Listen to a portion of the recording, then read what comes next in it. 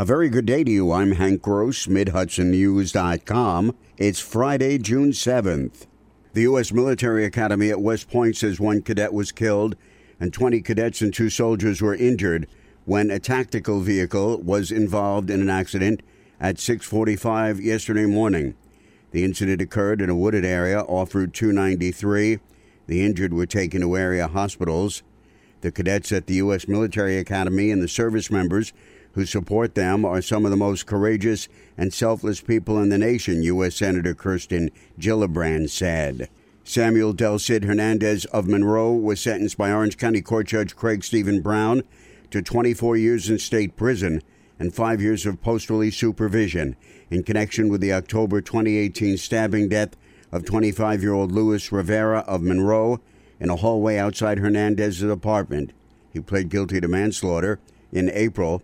Prosecutors argued that on the evening of October 12th into the 13th of 2018, Hernandez and several other people, including Rivera, were drinking in Hernandez's apartment. Words were exchanged. Rivera was involved in an argument with a third-party goer. Rivera went into the hallway.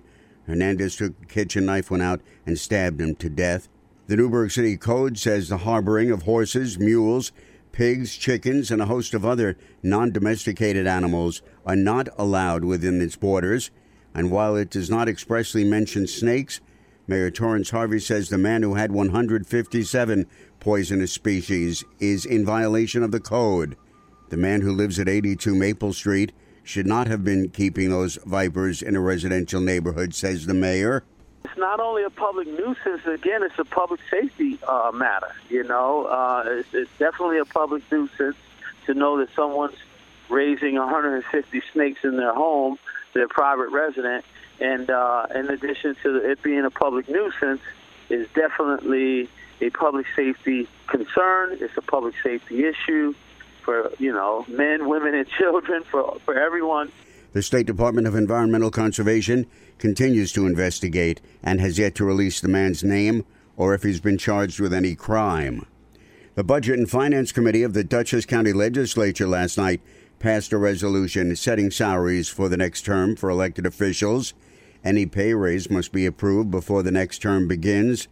Lawmakers approved a 3% raise for each of the elected officials: county executive, sheriff, clerk, controller, legislature chair, majority and minority leaders and assistant minority leaders, and county legislature. The county legislature must approve the increases. They'll vote on them at their June 10th meeting.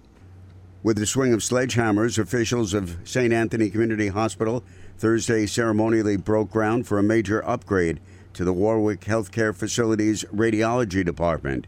CEO Dr. Mary Leahy said the modernization of that department alone will be a $10 million investment. This is going to be able to provide state-of-the-art equipment, updated technology, and be able to provide the best access to care for our patients here in the greater Warwick area.